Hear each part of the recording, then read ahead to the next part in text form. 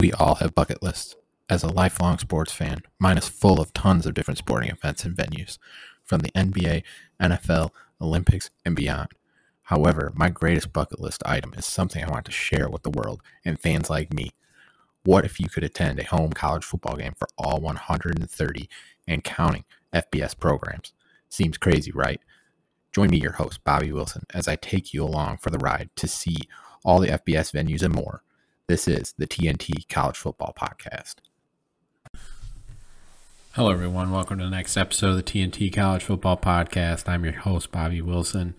Glad to be back on tonight. Hope everyone's doing well. I'm continuing my breakdowns on the college football bowl season, and in this episode, I will be tackling the Boca Raton Bowl, which will be on Tuesday, December 20th. Interested to see this matchup between the Liberty Flames and the Toledo Rockets. Two teams that on paper seem pretty evenly matched. So this game could be very, very interesting from that standpoint. But first I want to take a look at the history of the Boca Raton Bowl. This bowl started in 2014. Obviously it's had a couple different sponsor changes. But nonetheless, still always been played in Boca Raton on the campus of Florida Atlantic University. Looking at the matchup, last year's matchup saw Western Kentucky defeat App State 59-38. Very, very high scoring games. The lowest scoring game from the winning perspective was in 2015 when Toledo defeated Temple 32-17.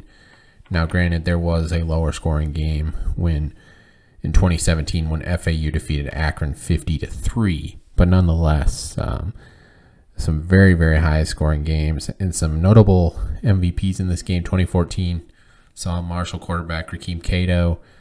2020 saw BYU quarterback Zach Wilson, and last year saw NCAA record-setting quarterback Bailey Zappi from Western Kentucky. So, like I said, some interesting ties with some very, very good offensive production in this game. So it'll be interesting to see if that occurs in this game. And I firmly believe that it will, with two high-scoring offenses, potent passing attacks and rushing attacks. Some very similar numbers when you look at these teams. It's going to be very, very interesting. First, I'm going to look at the Liberty Flames, who finished the year 8-4.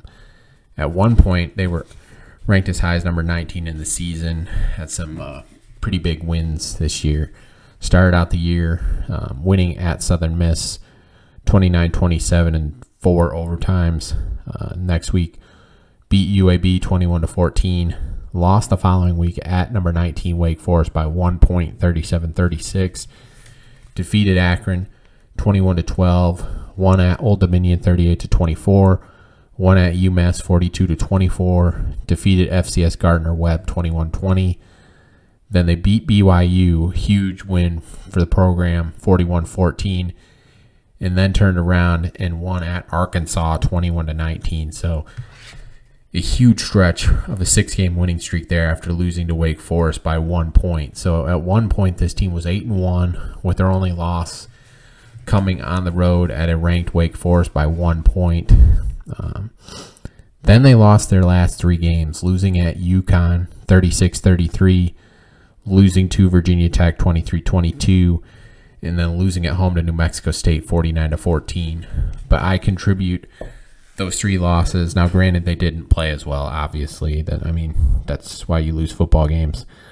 But the rumors swirling about Coach Hugh Freeze leaving and everything that went with that, you could just kind of see the wheels fell off a little bit. So now that Hugh Freeze is gone, Jamie Chadwell will be taking over, but Josh Aldridge, the co-defensive coordinator, is serving as the interim head coach for this game. So I see Liberty kind of having a little bit more continuity. Hopefully things flow a little bit better for them because this is a good football team, and they deserve this game against a very good Toledo Rockets team. But looking at Liberty, they average just over 28 points per game, give up 25 points per game. average 220 passing yards per game, 178 rushing yards per game, give up 201 passing yards per game, and 144 rushing yards per game. So now I'm going to shift over to the Toledo Rockets, who went 8-5, 5-3 in the MAC, winners of the MAC West, and they won the MAC championship against Ohio. So coming in on a high. Start the year, they beat FCS at Long Island 37-0, defeated UMass 55-10, lost at number 3 Ohio State 77-21, lost at San Diego State 17-14, beat Central Michigan 38-17, lost at won at Northern Illinois 52-13, beat Kent State 52-31, lost at Buffalo 34-27, won at Eastern Michigan 27-24, defeated Ball State 28-21, lost to Bowling Green in the Battle of I-75 42-35, then lost at Western Michigan 20-14. Like I said, they ended up beating Ohio in the MAC championship game 17-7. Then looking at the Rockets stats, they average 32 points per game, give up nearly 26, 228 passing yards per game, 178 rushing yards per game. They allow about 186 passing yards per game and about 147 rushing yards per game. So if you remember the stats, the key stats here. So Toledo averages 32 points, Liberty 28. Defensively, they both give up 25 to 26 points. Passing yards, Liberty 222, Toledo 228. Rushing yards, the exact same, 178 rushing yards per game for each team. Passing yards allowed, Liberty gives up 201, Toledo 186. And rushing yards per game, Toledo gives up 144, and Liberty gives up 144, and Toledo gives up 147. So very, very similar from the statistics standpoint. Now, I would like to throw in there the Ohio State loss of 77-21. Obviously, you play Ohio State, they're going to rack up a ton of yards and points. So there is that to look at as well when you're looking at some of the statistics just from that standpoint. But nonetheless, I mean, very, very similar for each of these teams. Then to look back at Liberty now, obviously no all-conference players because of not being in a conference. Now they are moving into Conference USA in a couple years, actually next year. So it'll be fun to see them have the opportunity now to maybe be one of the P5s in the New Year's Six conversation, especially with Jamie Chadwell as the head coach now. But looking at Liberty, all time they are 3-0 bowl games. They've never lost a bowl game. So they've played in some tremendous bowl games. Notably, the game in 2020 against Coastal Carolina. So this is a team that hasn't lost a bowl game yet. So this is going to be very, very interesting. And like I said, I think this game is almost a toss-up, honestly. Looking at some of the key guys at Liberty, two different quarterbacks have seen action. Jonathan Bennett has 1,534 passing yards, 12 touchdowns, 9 interceptions. Then there's Caden Salter, who had 1,002 yards passing, 7 touchdowns, 5 interceptions. But the key guy that they're going to be looking for is Demario Douglas at wide receiver. 73 receptions, 977 yards, 6 touchdowns. Just a tremendous athlete. I remember watching him in the UConn game, just turn on the jets and just burn everybody on a key play to score a touchdown in that game. And then there is defensive end Darrell Johnson, who earned All-American honors. 49 tackles, 8 sacks, 3 fumble recoveries, but the number one thing he does is tackles for loss. 22.5 tackles for loss on the season, which was first nationally, first at 1.9 per game, so nearly 2 tackles for loss per game. Johnson is always in the backfield, just a tremendous player. Looking at some of the Liberty's key stats, they're 19th on third down defense at 32%, top 25, 25th in first down defense, only allowing 215 on the season. They're 17th in interceptions at 14 on the season. 29th in pass defense at about 201 yards per game. 4th in sacks per game at 3.42. They got 41 on the season. But here's the key one. They're first nationally in tackles for loss per game at 9.1 per game. Next closest was James Madison at 8.5. That's a pretty significant difference when it comes to this statistic. 109 on the season.